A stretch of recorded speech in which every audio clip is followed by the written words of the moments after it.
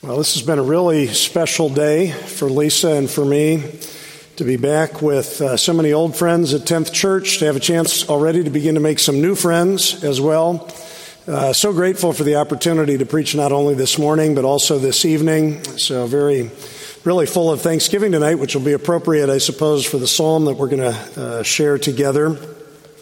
One thing I didn't mention this morning, just another reason for gratitude. You know, this church really put its fingerprints on the Riken children.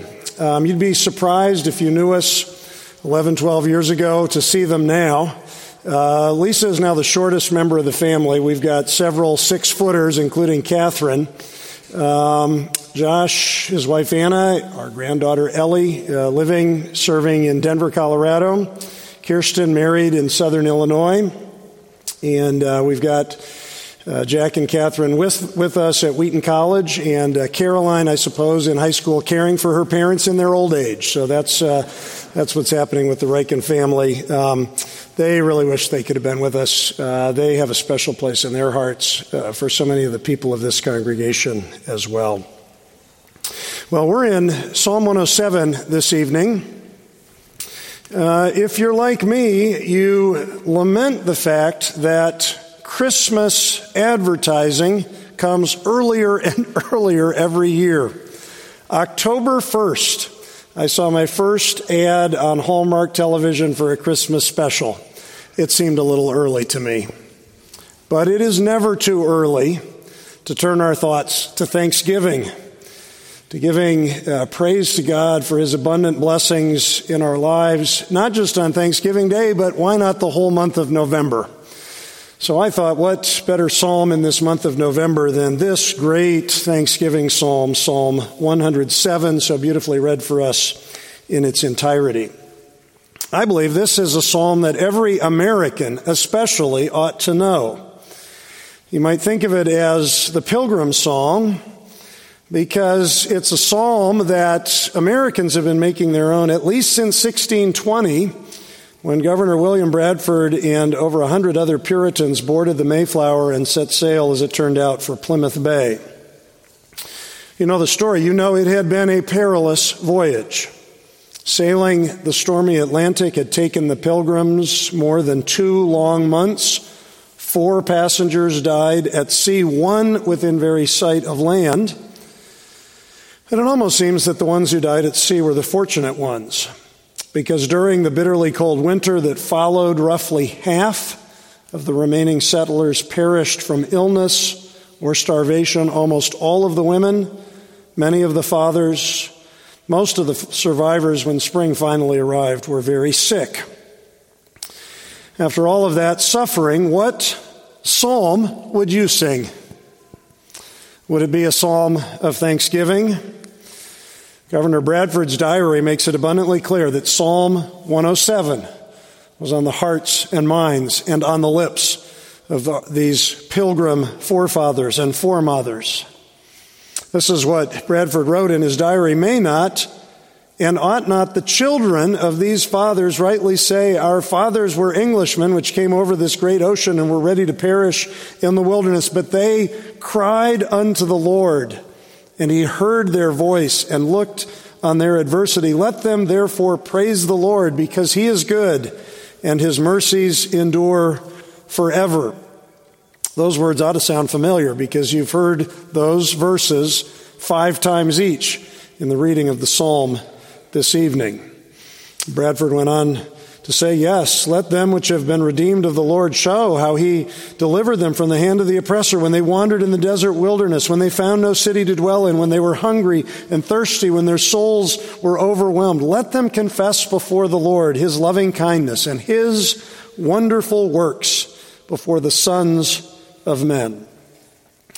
Governor Bradford was echoing the words of Psalm 107, and specifically its opening invitation to praise. Let the redeemed of the Lord say this, the ones He has redeemed from trouble.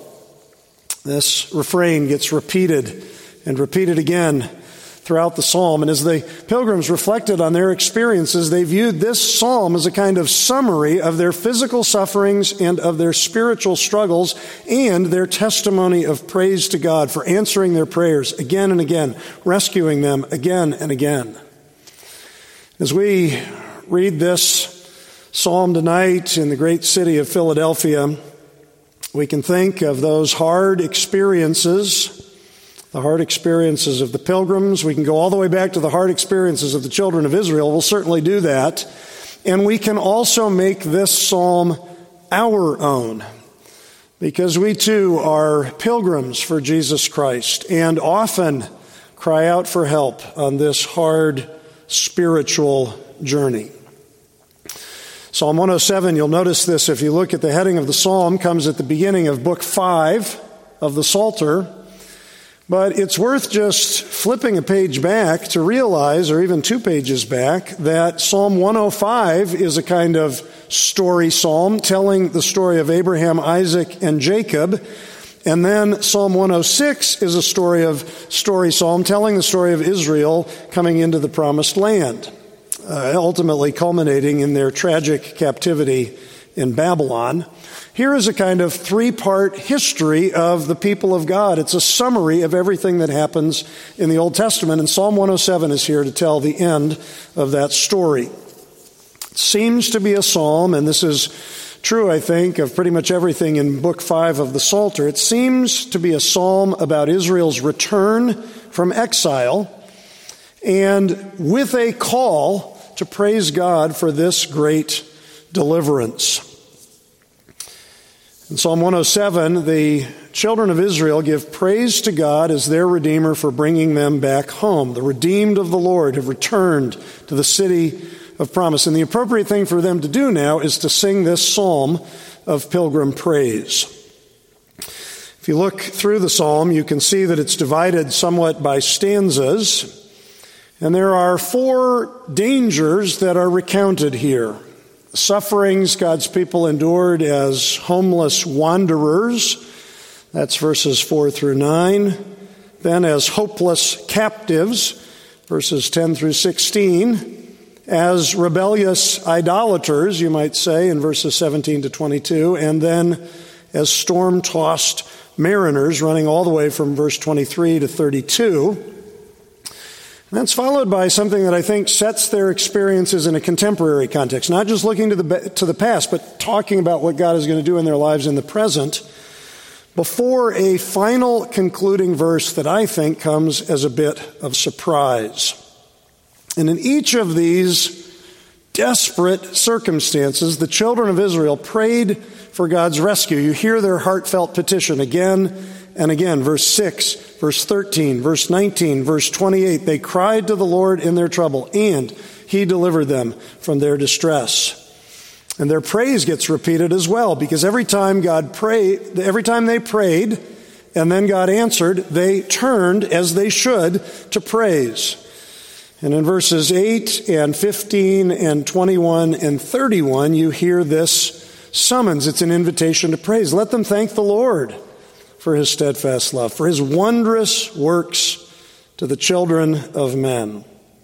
Here is a living song of praise to the God who answers and then keeps on answering our prayers all the way through our spiritual pilgrimage. I think you hear a little bit of an echo of this psalm in a more contemporary gospel song, the one that Mahalia Jackson made famous, How I Got Over. Do you know that gospel song? It's one of my favorites. Often when I'm flying this place or that place around the country, I have Mahalia Jackson on just for my spiritual encouragement. And she looks back over the years of God's work in her life and with a sense of wonder, how did I make it over? How did I get through that? What enabled me to get past this difficulty and that difficulty? And the answer, of course, is God was with her every step of the way. And so she lifts her voice in pilgrim praise. And I want to thank Him for how He brought me. And I want to thank God for how He taught me. Oh, thank my God how He kept me. I'm going to thank Him because He never left me. All of that is much better sung than said, and particularly if Mahalia Jackson is doing it. But it's really the testimony of every pilgrim everywhere. We have our own thanksgiving to sing.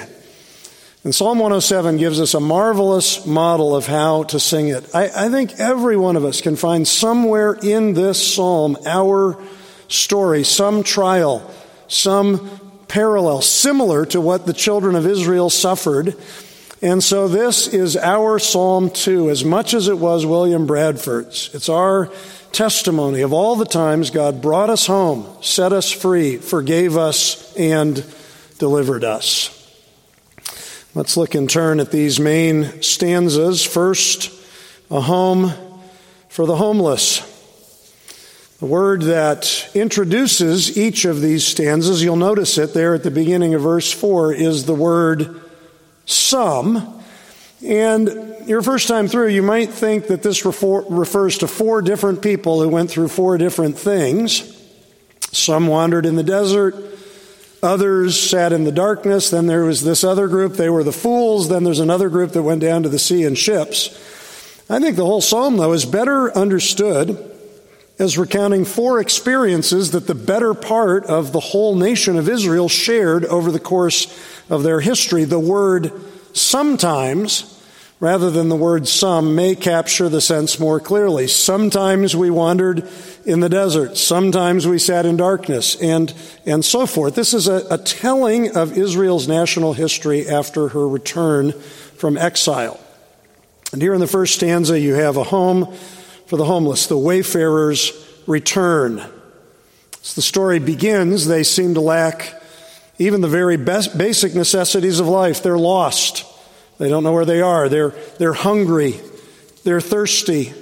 And in extreme spiritual distress. At least they had a prayer. And so they cried to the Lord, and He delivered them. Here is the first answer to prayer in Psalm 107, but it won't be the last. I think the repetition of this verse as we encounter it again and again in this psalm is such a strong confirmation that God loves to answer His people when we pray. What is your main prayer concern right now? I was so encouraged this morning to speak with a longtime member of this church who's prayed for many years for the spiritual return of her children. And she was able to testify that one of her children has come back to saving faith in Jesus Christ. So encouraging, and also encouraging for her as she prays now for the next one. Whatever the trouble is, whatever trouble you're in, God is able and willing to rescue. And in this case, God gave His people exactly what they needed: a home. And not just any home. You'll notice it is a great city. He led them by a straight way till they reached a city to dwell in. And presumably when they reached that city, they found all the food and drink that they needed to thrive, all the other things that they were lacking. It was all answered when they came finally to a true home. It's not mentioned by name, but presumably the city that this psalm most calls to mind is Jerusalem. Jerusalem, which, following David's conquests in Canaan and beyond, became Israel's primary home, the center of Israel's national life. And for the exiles who returned from Babylon, the holy city was in so many ways the object of their affections. For many long years, 70 years of captivity, they had always wanted to go back home to Jerusalem, the city of their God. It's also interesting the way this stanza, in the language that it uses, calls the Exodus to mind, because after their deliverance from Egypt, the children of Israel had so many of these experiences. They wandered in desert wastes. They were hungry. They were thirsty. I think, in effect, what the psalmist is doing here is using Israel's experience in the Exodus to describe their return from exile. I love the way that Hassel Bullock, who taught Old Testament for many years at Wheaton College, describes this. He says, "This is an excellent example of how the Psalms use the colors from the palette of past historical eras to paint the picture of another era." It's really a way of saying that when you see God work in one story, it helps you understand how to tell a new story. And that's what the Pilgrims did. They colonized North America in 1620, adopting this psalm as their psalm of thanksgiving. If you know a little bit of their story, you know that they had suffered religious persecution under James I. They were exiled from England first to Holland. They were hoping to find a home there, but that proved to be pretty much equally inhospitable. And as Bradford describes their spiritual experiences in those communities, he said, we were hunted and persecuted on every side. Some were taken and clapped up in prison. Others had their houses beset, watched night and day. They barely escaped with their hands. Most had to flee, leave their houses and habitations, leave the means of their livelihood. And not even the good ship Mayflower belonged to Governor Bradford and his fellow wanderers. But when that borrowed ship finally reached the shores of Massachusetts and they were able to erect some rude wooden shelters before the full onset of winter, finally they had a place to call their home. In so many ways, these words described that experience, these words here in Psalm 107. And they cried to the Lord in their distress, and He delivered them, and He led them to a place that they could call home. This psalm, I believe, and specifically this stanza, is a strong encouragement to anyone who ever needs a place to live, ever needs food to put on a table. We may ask God to provide for our basic daily needs, any provision we need. And when we see that provision, when our prayers are answered, we should praise God for giving us food and shelter. His grace deserves our gratitude. And with the psalmist and with the Pilgrims, we thank the Lord for His steadfast love, His wondrous works for the children of men. But even those material provisions are there to point us to a deeper spiritual reality. The New Testament uses such similar language to describe our soul's essential need for Jesus Christ, for His grace, His mercy, His forgiveness. He is the true bread from heaven that satisfies spiritual hunger. He is the spring of water welling up to eternal life. Find your way home to Jesus. Find your way home to Jesus, and God will provide everything that will satisfy you, everything you need. He satisfies the longing soul, and the hungry soul He fills with good things. Take verse 9. Those words as a promise for you in Jesus. Well, there's a second predicament here in Psalm 107, and it's as bad as the first one, if not even worse, because apparently no one can help. That's what you see at the end there of verse 12. People in prison, in the shadow of death, and no one there to help them. It's easy to think of prisoners from the history of Israel, Joseph, Jeremiah. Think of hard labor here. You think of the children of Israel in Egypt. But for the most part, all of those prisoners were innocent of any serious wrongdoing. But if you look here at verse 11, these people have only themselves to blame because they rebelled against the work of the Lord. That's why they are in such desperate trouble. And so this stanza, I think, ties so much more clearly to Israel's 70 years of captivity in Babylon, which came, and all the prophets said this, as a direct result of their rampant idolatry, of their repeated failure to listen to the prophets who came to them and told them to repent. Nevertheless, even though the Pilgrims probably didn't think they were totally to blame for all their troubles, they still identified with this second main stanza of Psalm 107. Certainly they understood their own depravity. And they took this language of darkness and affliction and confinement nearly literally, because many of them, too, were put in prison. Here's how Bradford described it in his diary. Pitiful it was to see the heavy case of poor women in distress, weeping and crying on every side for husbands that were carried away, others not knowing what would become of them and their little ones, crying for fear, quaking with cold, being thus apprehended. They were hurried from one place to another, from one form of injustice to another, till in the end they knew not what to do. So what should a prisoner do? What should someone do who is sitting in darkness? And what should any of us do when we find ourselves suffering, in part due to our own sinful choices?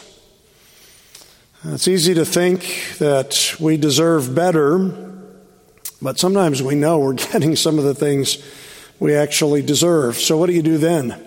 You cry for mercy. That's what you do.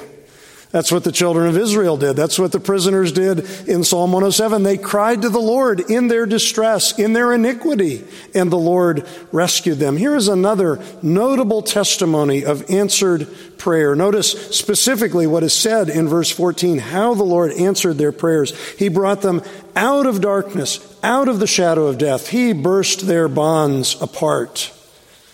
It was such a great deliverance that it gave them another reason to sing.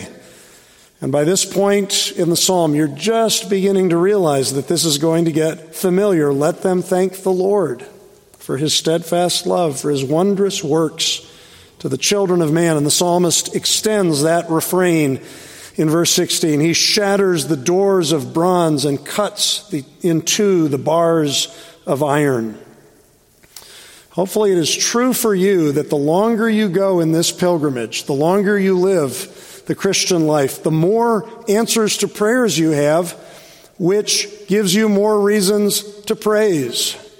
And we are joining tonight this joyful company of thankful people when we pray for God to deliver us from spiritual bondage and praise him for setting us free from sin and death. This is why Jesus came, to rescue us from our helpless captivity to iniquity. And what hope this gives for you, for a loved one, feeling so imprisoned by sin that there seems to be no way out. Even when we are beyond any ability to help ourselves, God can still liberate us from unholy thoughts, from addictive behaviors, from things that are keeping us in spiritual chains. And when he does that in our lives, we lift up a song of spiritual freedom. God brings deliverance for the captives. Well, what else can we say about the experience of the people of God? Sometimes people were homeless. Sometimes they were in prison. Sometimes they fell sick. And this third stanza of the psalm seems especially relevant in these COVID times. These people were sick even to the point of death, and it's very vividly displayed in verses 17 and 18. These people who through their iniquities suffered affliction, they loathed any kind of food.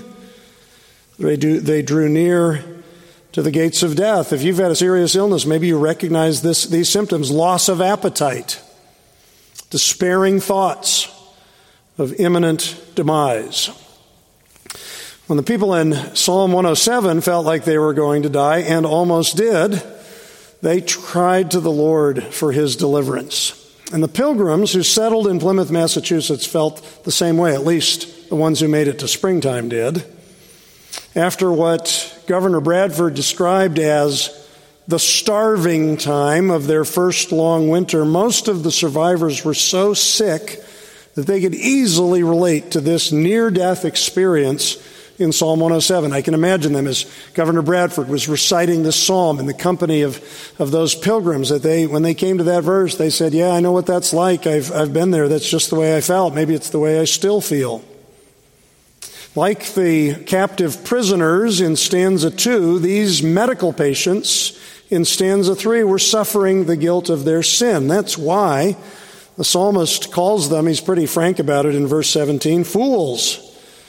These are self-inflicted wounds, the consequence of their sinful ways. And some sins surely are like that. I suppose nearly all addictive sins are self-destructive in just this way. Many sins have a sort of natural, divinely ordained propensity to destroy the person who commits them. But God is so gracious that the prayers of even the most sin-sick soul may receive his merciful cure. And I think one of the most encouraging things about this psalm, as we pray it and praise it for ourselves, and as we pray it and praise it for others, one of the most encouraging things is this psalm is not for people who deserve God's favor. It's clear they don't deserve that in many ways. And in many ways, the children of Israel didn't deserve to be brought back from their captivity in Babylon, but God heard their prayers, their cries, nonetheless. Here in Psalm 107, it's depicted these spiritual pilgrims languishing on their beds, lifting their prayers to heaven, and they are healed.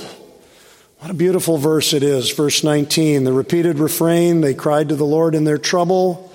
Notice what is said in verse 20, He sent out His word and healed them. Because sin is a spiritual sickness as well as a moral bondage. These people needed more than a ransom for prison or merely a medical cure. They needed the healing and wholeness that comes from the Word of God. The psalmist's testimony here teaches us what to do when we are sick or maybe I should say, or suffering from sin. We should pray for God's healing. We should turn to biblical truth for the salvation of our souls. And then when we are healed, we can offer Him more songs of grateful praise. I think as the psalm goes along, the mood becomes increasingly exuberant.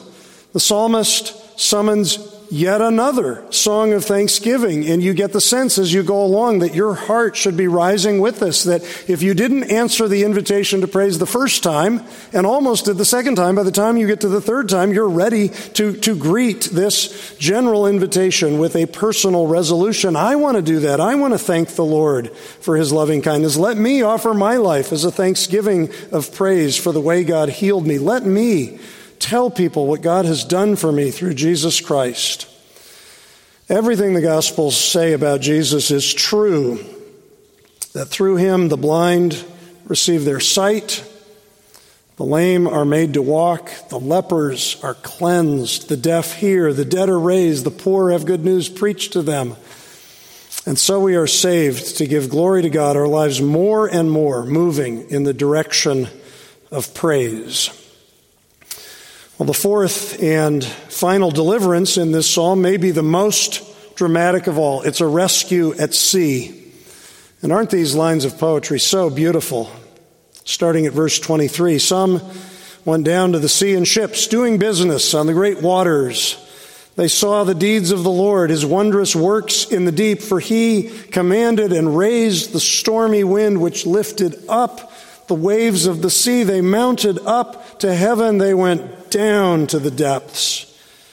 Their courage melted away in their evil plight. They reeled and staggered like drunken men. They were at their wits' end. The Israelites, compared to other peoples in the ancient world, were not particularly known for their skill as mariners, but they did sometimes sail.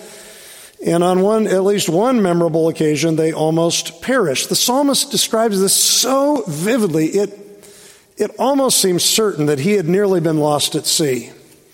The ships rising and falling on the swells, the way that's described very vividly. The staggering seasickness or struggling across the deck of a ship in the heavy waves. The utter terror. I mean, the psalmist knew firsthand what it was to despair of life itself. And so did the pilgrims who boarded the Mayflower in 1620, traveling a storm-tossed ocean in a cracked and leaky vessel. Some of the most experienced seafarers feared they would never complete the voyage. And although I think it's true sailors are not always known for their saintliness, they can pray like choir boys when their lives depend on it. The crew of Jonah's ship is a really notable example. So are the disciples who cried out to Jesus when a storm rose on the Sea of Galilee. They're as experienced as they were, their tiny fishing boat in danger of capsizing, they cried out to Jesus for help. And so too, the pilgrims in this psalm gave a similar testimony. You know what they did. It's there in verse 28. They cried to the Lord in their trouble. And what happened? He delivered them from their distress. God to the rescue again. In a similar way that Jesus rescued his disciples on the Sea of Galilee, he made the storm be still, and the waves of the sea were hushed. This is the language of verses 29 and 30, but you know another story that goes the same way. Then they were glad that the waters were quiet, and he brought them to their desired haven.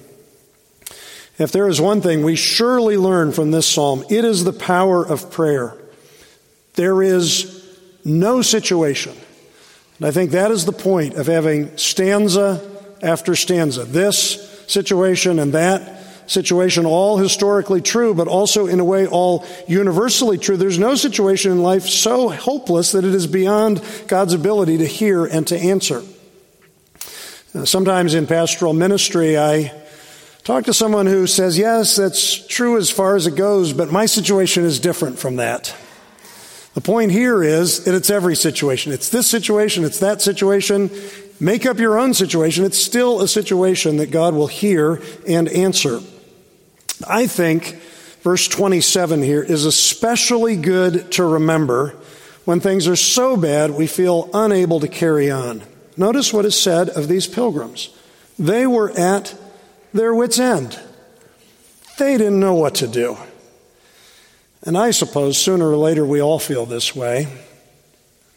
It's a loss of a job, a sudden financial crisis, a family conflict, maybe just an overwhelming natural disaster. There are times in life when we don't know where to turn. It's tempting to lose hope. You just say, I don't know what to do. I don't know what to do. Well, when this happens, there is one thing we can still do. When the storms are raging around us, we can pray that they will be stilled. And time after time, Israel's prayers were answered. And hopefully you've experienced that in your own pilgrimage. You prayed and you prayed and you prayed and you saw God answer and answer and answer. And you still have things to pray about. Of course you do, because God still has work to do in your life and in the lives of people you love. But that track record of answered prayer is meant to be a strong encouragement. And time after time, when the psalmist prayed, God answered. And then the psalmist summoned God's people again to praise. And I think with the repeat of each new sequence of trial, petition, deliverance, the happy refrain grows stronger until it is reaching a great crescendo. Let them thank the Lord for his steadfast love, for his wondrous works to the children of man. And this time, notice what the psalmist does in verse 32. He repeats the invitation. He uses different words, but it's the same invitation. Let them extol him in the congregation of the people. Let them do this publicly. Let them praise him in the assembly of the elders. And this is, the Bible, ancient Hebrew doesn't have any exclamation marks. The Bible does its exclamation marks by its repetitions. It says something and then says it again. This has been said 4 times, and now the 4th time there is a 5th time added to it in different words, underscoring the priority of praise for the people of God. We can apply this corporately, publicly. We can also apply it personally. And I want to suggest one very practical way that you can apply what these stanzas do, and that is to write your own new stanzas. Because sooner or later, we're bound to suffer trials not specifically mentioned in this psalm. And as we face these trials, we will cry out to the Lord. He will hear our prayer and deliver us. Then we can respond by adding new verses. We can say, let them thank the Lord for his steadfast love. And then we can write our own ending. For when I was in trouble, we might say. For when I lost my way. For when I was in a mental health crisis. When I didn't have money for college. When there was a conflict in my Christian community. When I was wronged at work. I mean, you make your own list of all the difficult situations in life. Start then with with this prayer, crying out to the Lord, and then finish the verse when God has acted by saying how God rescued you. This is the story of anyone who was in trouble, who prayed for help, who saw God come to the rescue and then wanted to thank him. And we make it our own when we sing it again and again through our own earthly pilgrimage every time God saves us. Now let me say just a few things about the end of this psalm. There is this additional stanza beginning at verse 33, and it's different. It's different in its tone. It's different in its structure. There's no specific danger here. There's no explicit divine rescue. It's a praise for God's sovereignty over blessing and curse in the world. I think, in effect, what these verses do is give an account of what God's people experience after being saved. Here are the ups and downs, the successes and the failures, the prosperities and calamities in the lives of individuals and nations, all under, ultimately, the control of Almighty God. He is the one who turns rivers into a desert and, by contrast, springs of water into thirsty ground. But also, by contrast, verse 35 turns the desert into pools of water.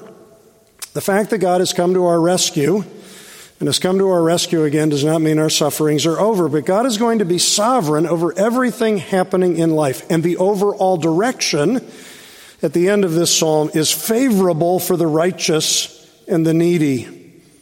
Notice verse 39, when they're diminished, when they're brought low.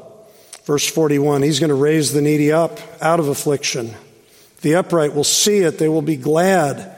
The wicked will be silenced. This is the continuing story of the people of God.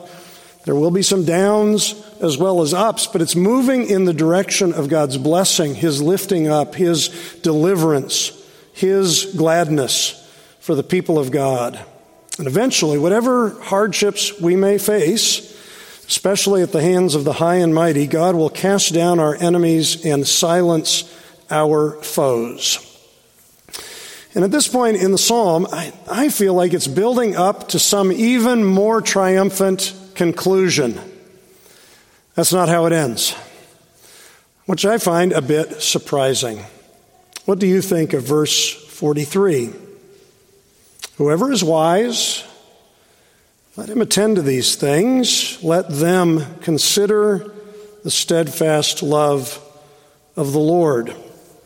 It's a note of quiet resolution. It's an invitation to contemplation. He's not saying sing out God's praises. The psalmist is saying, now you just sit there for a moment and think about this.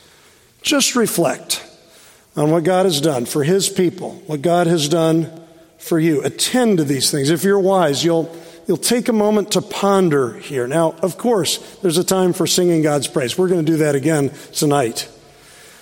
But there is also a time for sitting back and thinking a bit about what God has done, for being still and knowing that God is God. Of course, we get such a marvelous example of this in Mary, the mother of Jesus. Jesus is born. The shepherds come to worship the baby in the manger. The scripture says Mary took these things and she treasured them, pondering them in her heart.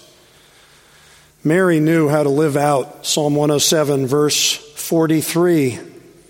And as it was for her, it is good for us to reflect quietly on everything that God has done for us, both personally, let Him attend, let her attend, and communally, let them consider. And maybe we might say there's a time for that quiet reflection on what God has done, and then visit with your neighbor a little bit and share. Talk back and forth. Consider together what God has done. And when we take the time to contemplate what God has done, one thing that is sure to stand out is how much He loves us. Look back at the first verse of Psalm 107. His steadfast love, those words appear there, and those same words appear at the end in verse 43. Consider the steadfast love of the Lord. The biblical writers love to do this, to bookend whatever they were saying with something important that should be remembered. From beginning to end, our earthly pilgrimage is meant to be a story of the abundance of God's steadfast love, demonstrated in His answers to our prayers, and then responded to in our praises. And the more of God's love we see, the more reasons we have to give Him our thankful praise. A notable example, I believe, of reflective thanksgiving, and with this I close tonight, comes from the life of Alexander Duff. Pastor Gallagher, I'm sure, knows this great story because he was the first missionary sent out by the Church of Scotland. That's something to be proud of. Duff set sail for India aboard the Lady Holland. And at midnight, this was February 13, 1830, the ship ran aground while rounding the perilous Cape of Good Hope, southern tip of Africa. The ship was destroyed in the pounding surf, and yet, praise God, all lives were spared.